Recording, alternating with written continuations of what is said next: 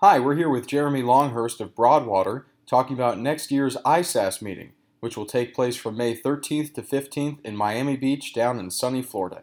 Jeremy, tell us about the meeting. I think the annual meeting next year will actually be superb. It's under new leadership, and that leadership is absolutely committed to refocusing the meeting. And it's going to refocus on being highly practical. It's going to focus on new techniques, new technologies, and the information you get from that meeting is the type of information you can go back to your practice next week and implement it and use it.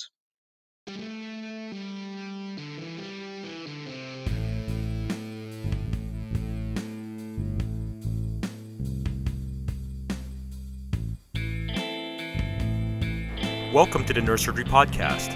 I'm Mike Wang, and I'm here with my co-host, J.P. Colson. We are here to discuss all things neurosurgical. Hi, this is J.P. Colson, a resident in neurosurgery at Rush University. Please note that this is not a CME event, and the opinions and statements made in this podcast do not reflect those of any institution or professional organization. Now, let's get started.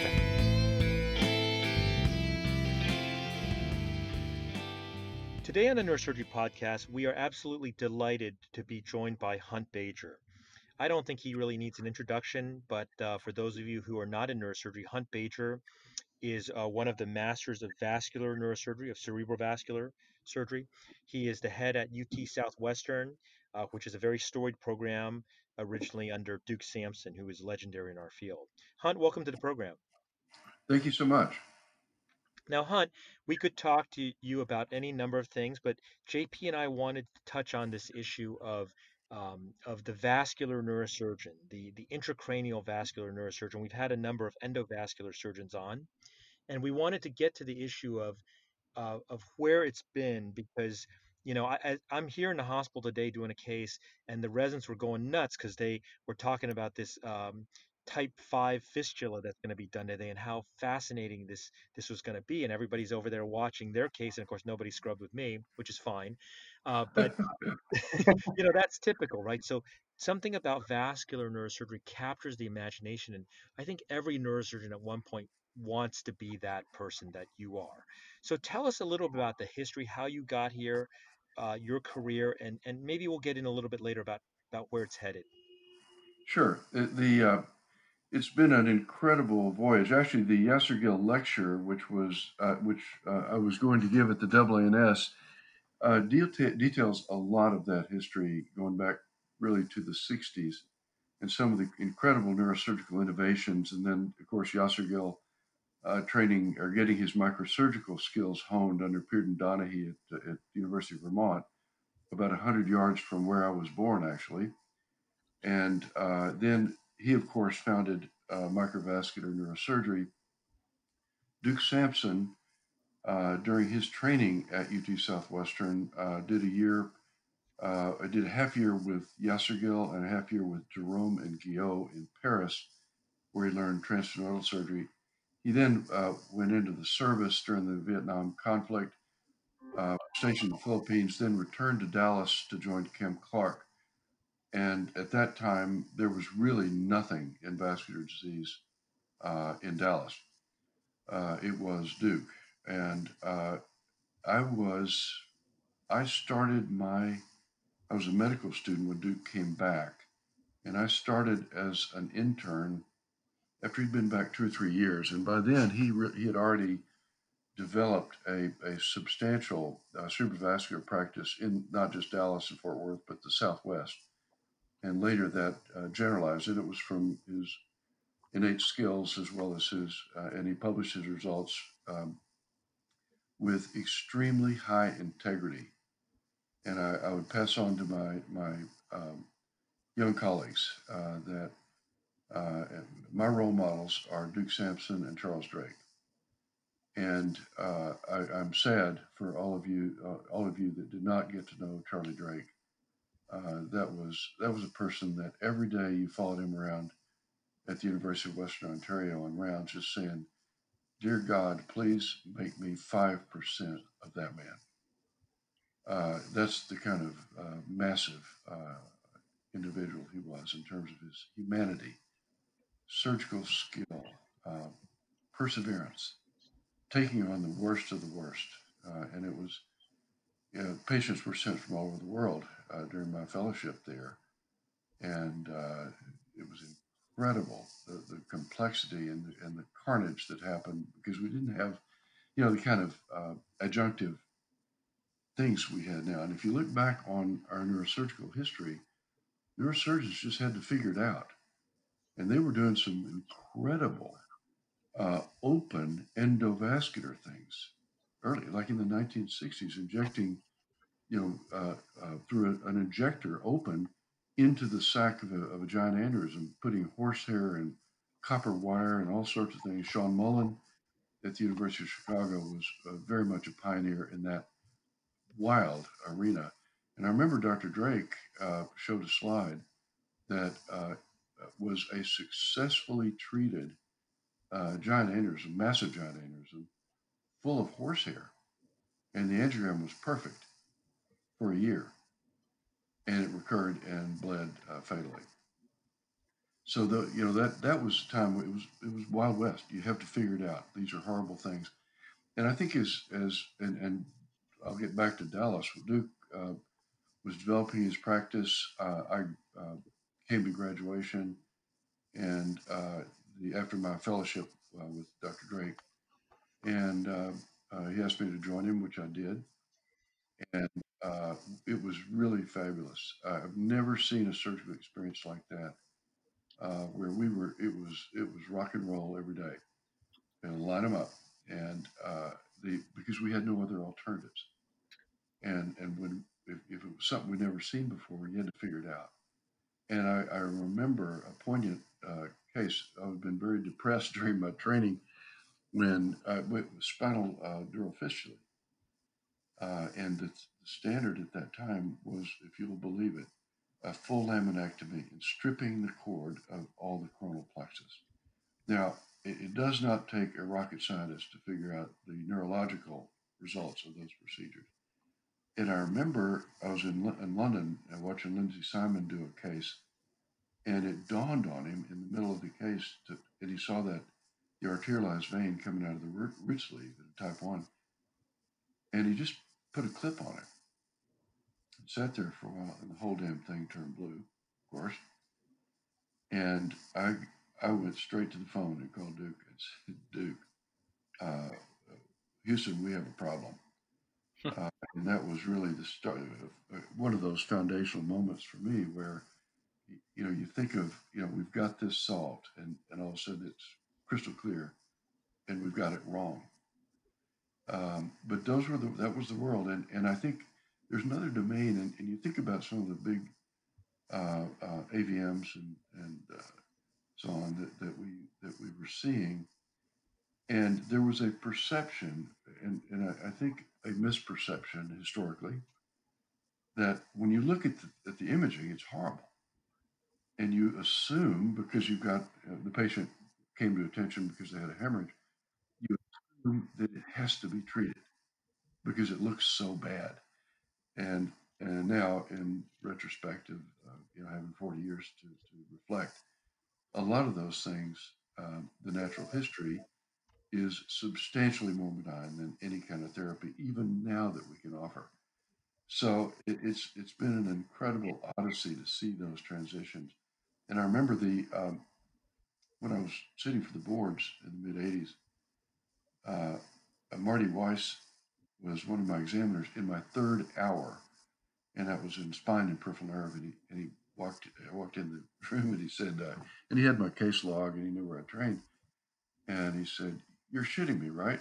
And I said, "What's that, sir?" And he said, "Well, you've got 85 aneurysms, you got 70 AVMs, you got 80 bypasses, you got one lumbar disc, and some trauma."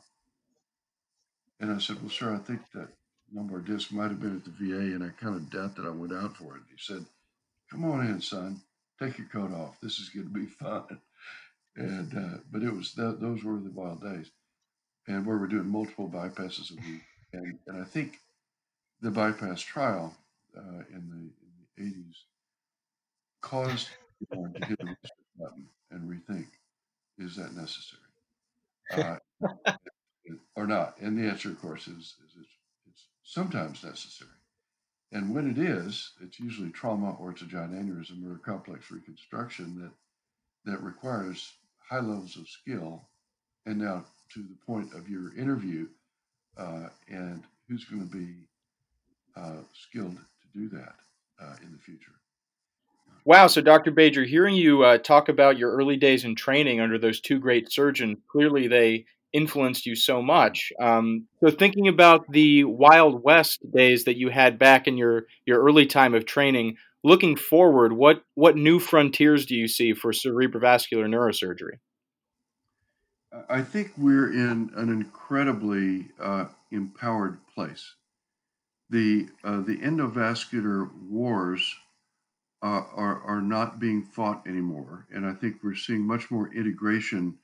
The the positive stroke trials from several years ago have brought a number of new practitioners, particularly neurologists, into the field, and where we have a pretty interesting balance between neurosurgeons, neurology, and neuroradiology. And changes in the financial world have allowed us to structure service line practices, both in private practice and in academics, in ways that break down the barriers of, well, it has to be in our department or it's bad. And I think my view of the integration of these specialties really was very much influenced by Bernard Bendock. And Bernard was one of my great trainees at Northwestern and joined me after doing his fellowship with Nick Hopkins. And when he came back as the first endovascular neurosurgeon at Northwestern, uh, it was a dramatic and positive impact. And I'll tell you why. When Dr. Bendock would be doing procedures and the risk profile of what he was doing was all of a sudden going up substantially, and he knew he had a simple surgical option, the catheter came out. And he took the patient the next day to the operating room. And I'll tell you why that was so positive, besides adding great safety to the procedures. You didn't have to kill the lesion with the Phillips screwdriver because you have multiple arrows in your quill. And the endovascular radiologist, uh, it was eye opening to them, and it made them really realize that there are better options than pushing it to the extreme for a patient that could be treated with a 3 or 4% risk in another way. And I think that was part of, in my history, that was part of where that integrative strategy became real. And I think getting the finances right was critical also. But I see that as looking at this from the open surgical perspective, you the open surgical surgeon going forward is going to not only have to have endovascular and stroke capability, microsurgical capability, they're going to have to be like hematologists in their detailed understanding of coagulation, laser intervention for deep cavernomas. I think is going to be very important in our future. Radiosurgery. That these are things that are going to have to be all possessed by the cerebrovascular surgeon of the future. Now, how we get there with dramatic changes in the amount of knowledge that will be demanded is an issue. And how do we get to the technical demands, which are going to change dramatically? They're going to need the cases that are going to be done open are going to be unbelievably difficult. There will be twice or three times endovascular failures and radiosurgical failures and other technologies that we don't know yet. And it's going to require a very interesting skill set going forward, while open surgical volumes are likely to decrease in vascular disease. I love that you go there, Hunt, because I wanted to ask about that. I know that there are a lot of folks now that all talk about dual training, their endovascular and their open vascular. Most of the ones I've met, I feel like they're a little bit more of one than the other, right? They're a little bit more like the endo guy, they're a little bit more like the open guy. is there going to be a role in the future, as you say, because the pathologies are more serious and less common, for doing what you did, which is to do the really beautiful microsurgery? And I'll follow that up by adding that I sort of lament the loss of that super art form of microsurgery, that seems to just get concentrated in the hands of fewer and fewer people. Can you comment on, is there going to be a Hunt Bajer, 20 years from now, or is that just not possible? Well, I think it is possible, and it's if you think about one of the drivers here is going to be regionalization of cerebrovascular disease. Should it be done in every hospital? Well, at some levels, and stroke interventions, IV interventions, of course, uh, should every mom and pop hospital be doing AVMs? And I think that is going to be very difficult to justify going forward. So if you regionalize care and you have teams of people where you've got a vascular neurologist, you've got a first-rate radiology and interventional radiology, you've got neurosurgery, some of whom are endovascular heavy, some are open surgical heavy, and maybe some are exclusively one or the other. I think then you have a framework where that sort of skill could be developed. Dan Barrow made an interesting comment at a meeting that we just had in St. Louis honoring Ralph Dacey's career. And Dan made the point that every program that is serious about vascular disease needs to have an open surgical advocate. And that's really, it really struck a chord with me because that has kind of been my role after I returned to Dallas, is to be there to say, wait a minute.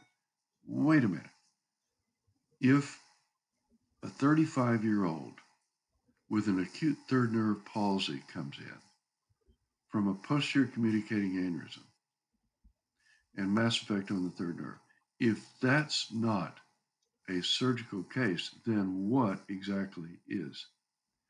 And for anybody who's going to be involved in this in the future, those are where you learn your fundamental skills, the fundamental microsurgery, the fundamental vascular principles of proximal, uh, anatomy, distal anatomy. When can I trap it? What are my options at each point in the evolution of a case? How are they going to learn that if they can't do a PCOM with a third nerve palsy? And then what are they going to do? It's one of the things I ask every time I go on a visiting professorship. When I get the residence alone, I say, okay, we've got a 32-year-old woman that comes in, previously well, sudden onset, severe headache, coma, vomiting in the field, intubated in the field, right third nerve palsy, massive right temporal lobe hematoma, herniation, and decerebrate posturing. Take me through that one. And that's another one where this is something that can't be referred. People have to have that are trained and certified in our specialty have to be able to save that woman's life. They have to understand the principles of doing it, and that does not involve a trip to the endovascular suite. So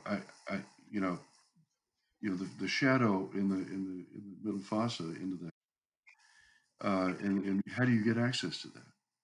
And those simple principles like that are unfortunately not widely taught now, to your point. Well, Hunt, we want to thank you for your time and your very positive message and the historical lesson here. You are truly an icon in our field, and be safe and Godspeed. Well, thank you so much. And if I could close with one thing, it is absolutely clear to me that our best days are ahead. Amen to that.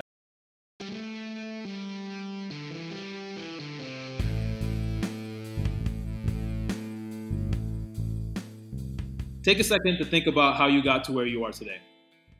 It was by others investing in your education, and now you can pay it forward.